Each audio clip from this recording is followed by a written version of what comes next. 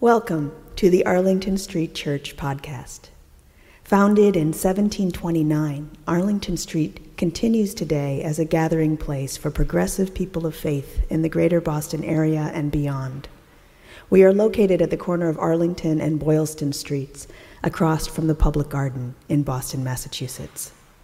Please visit ascboston.org for more information about this historic Unitarian Universalist congregation.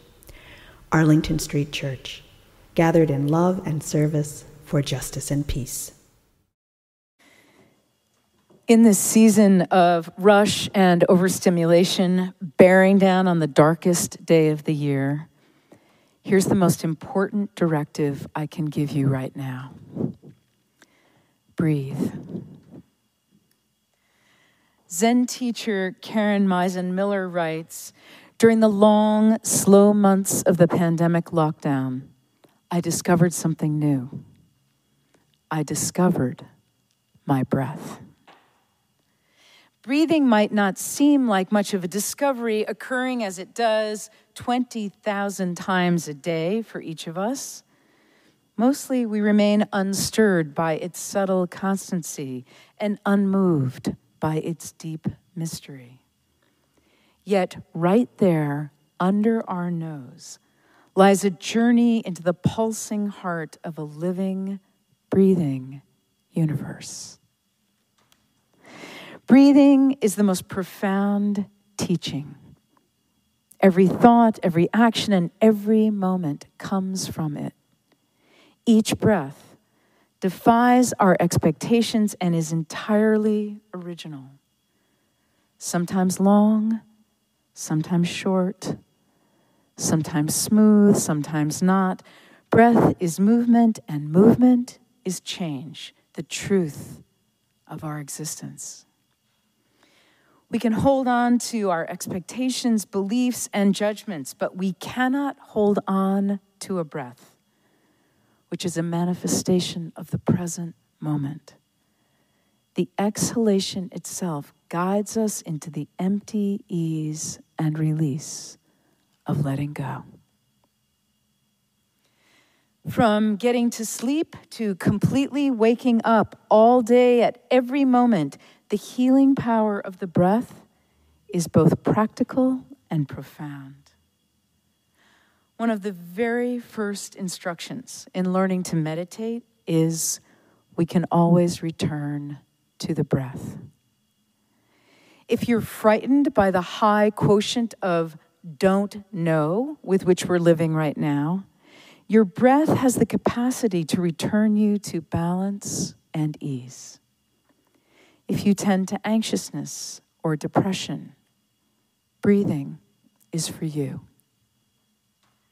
The instruction is take a breath.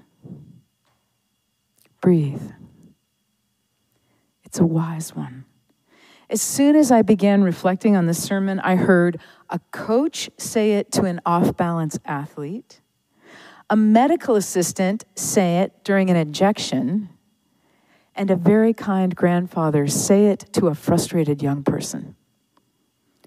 We can all appreciate the reset that comes from a deep inhale, exhale. Are you breathing? Let's breathe. The Buddha recommended going into the forest, sitting under a tree, and simply breathing. Mindful breathing, he said, was the path to spiritual awakening. And now, more than 2,500 years later, scientists have proven that deep abdominal breathing encourages full oxygen exchange that is not only beneficial, but transformative for our body, mind, and spirit to release stress, relieve depression and chronic pain, fight inflammation, quiet your mind, sharpen mental clarity, increase energy, improve both your mental and physical health, and activate life-extending genes in your DNA. Just breathe. If you're lucky enough to watch a baby breathe, you'll see how their little tummy rises and falls, rises and falls. They're breathing from deep down, diaphragmatically, for reasons that make no sense to me. Somehow, as we grow into adults, we lose our way. In fact, it's not conscious, but many of us are actually big fans of holding our breath. We are literally breathless.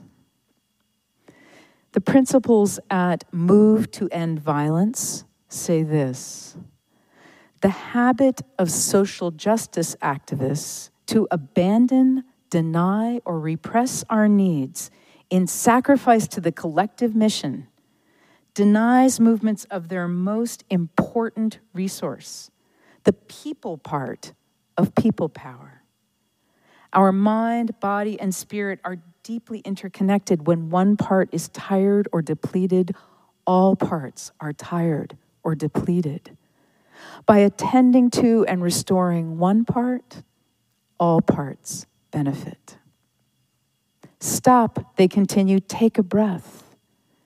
When we take a conscious breath, we can think more clearly, have more control over our next words and our next steps, restore and rebalance ourselves.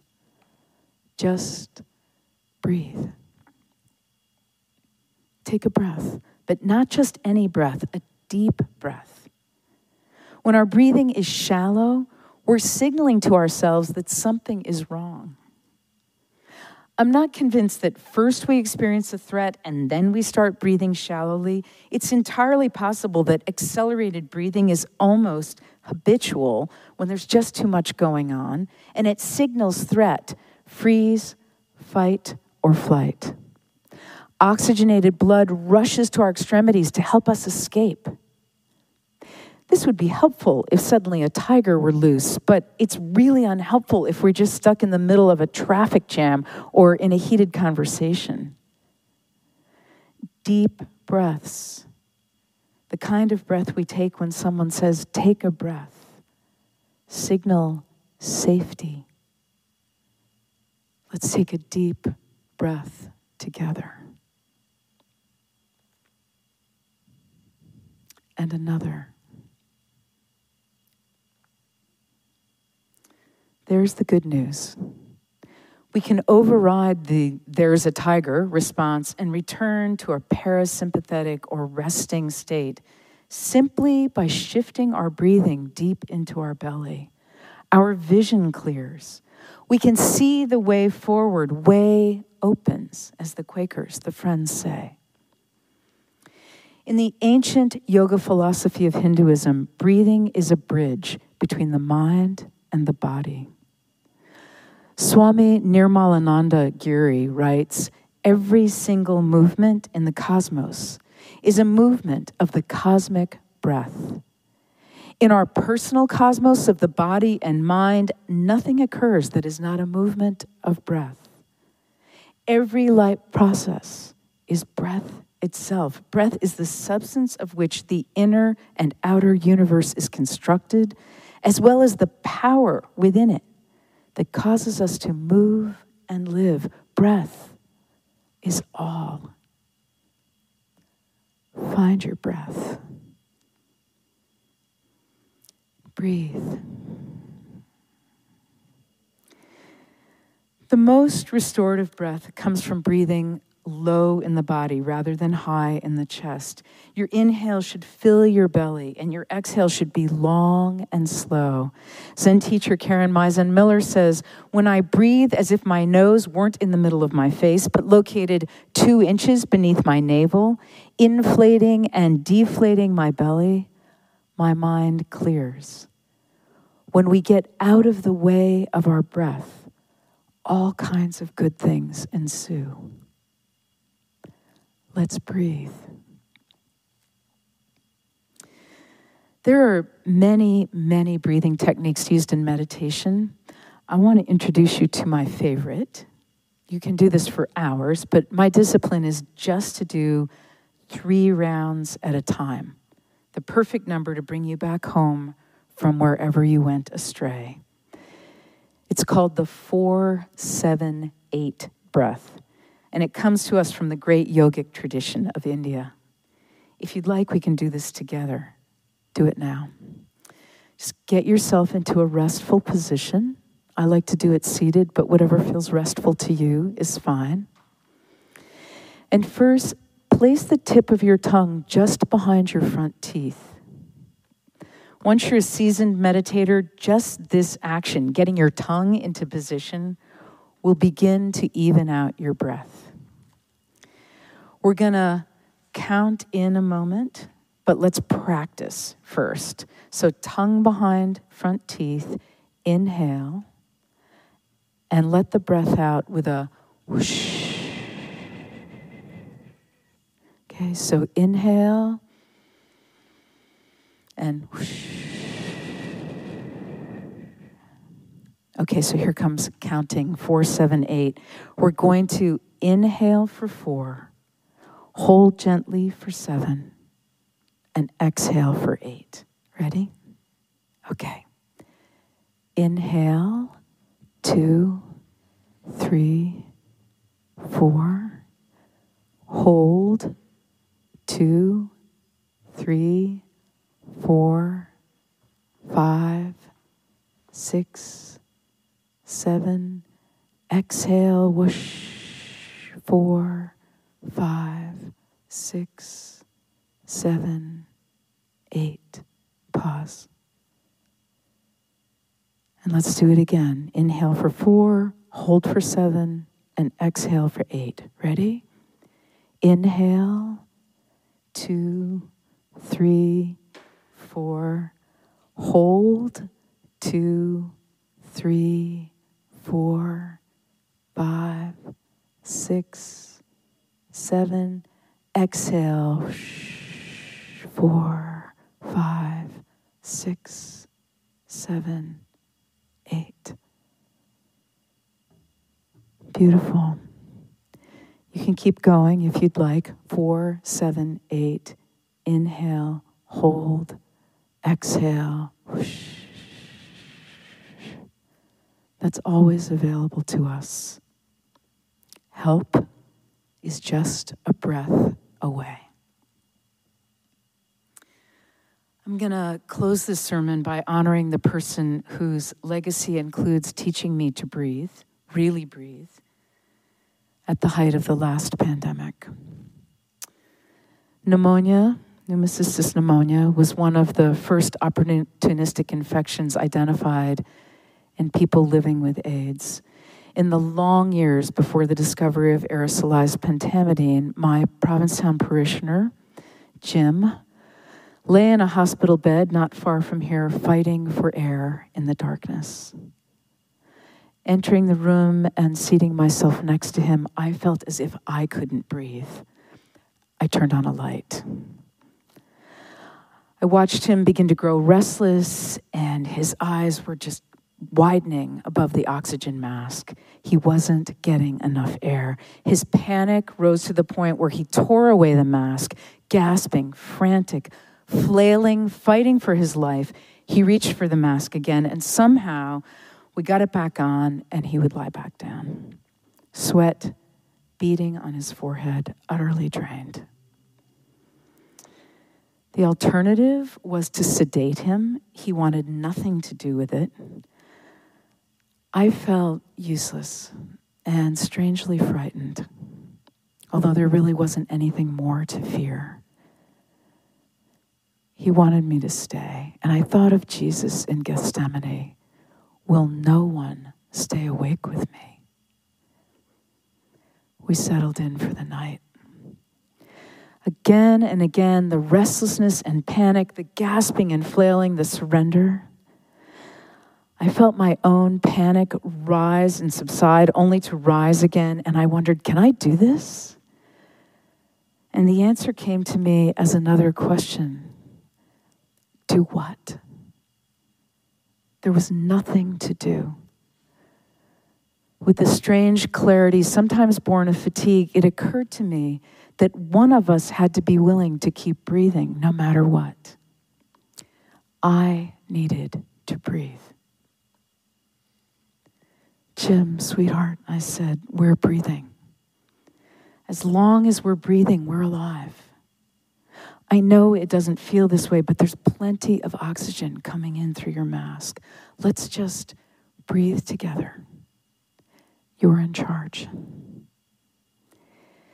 He wanted me close, but he couldn't stand to be touched. It seemed that he needed every available pore to breathe. I rested my hand on the sheet next to him so that the fingertips of my pinky barely grazed his. We began to breathe together.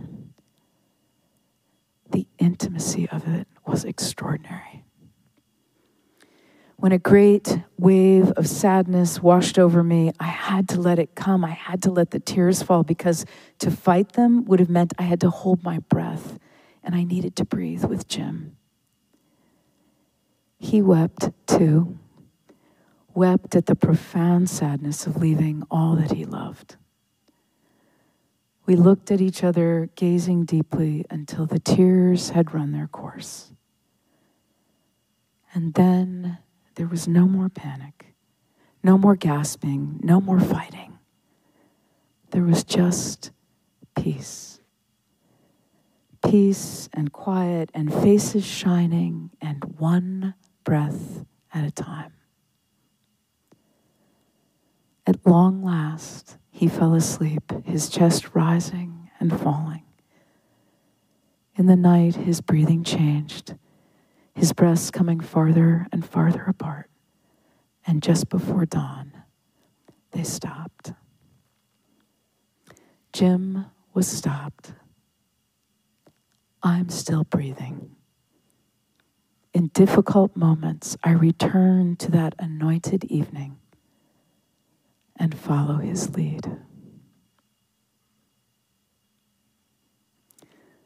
Beloved spiritual companions, let's breathe. Ready? Inhale, 2, 3, 4. Hold, 2, 3, 4, 5, 6, 7.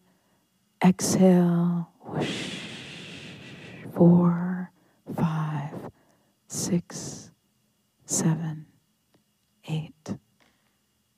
Breathe. Amen.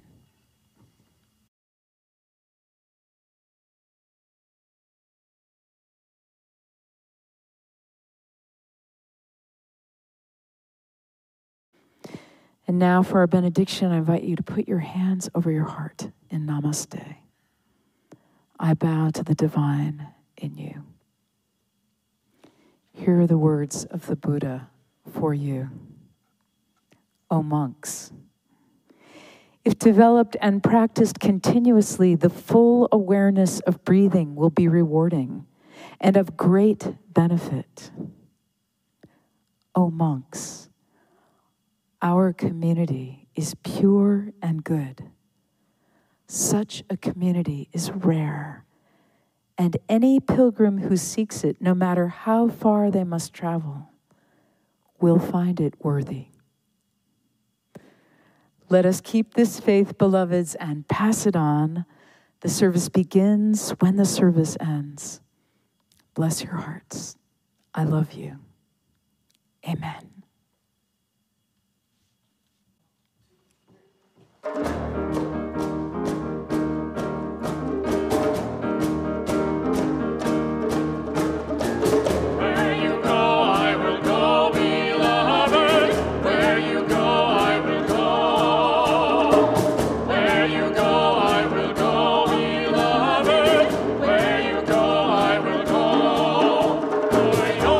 People are mine.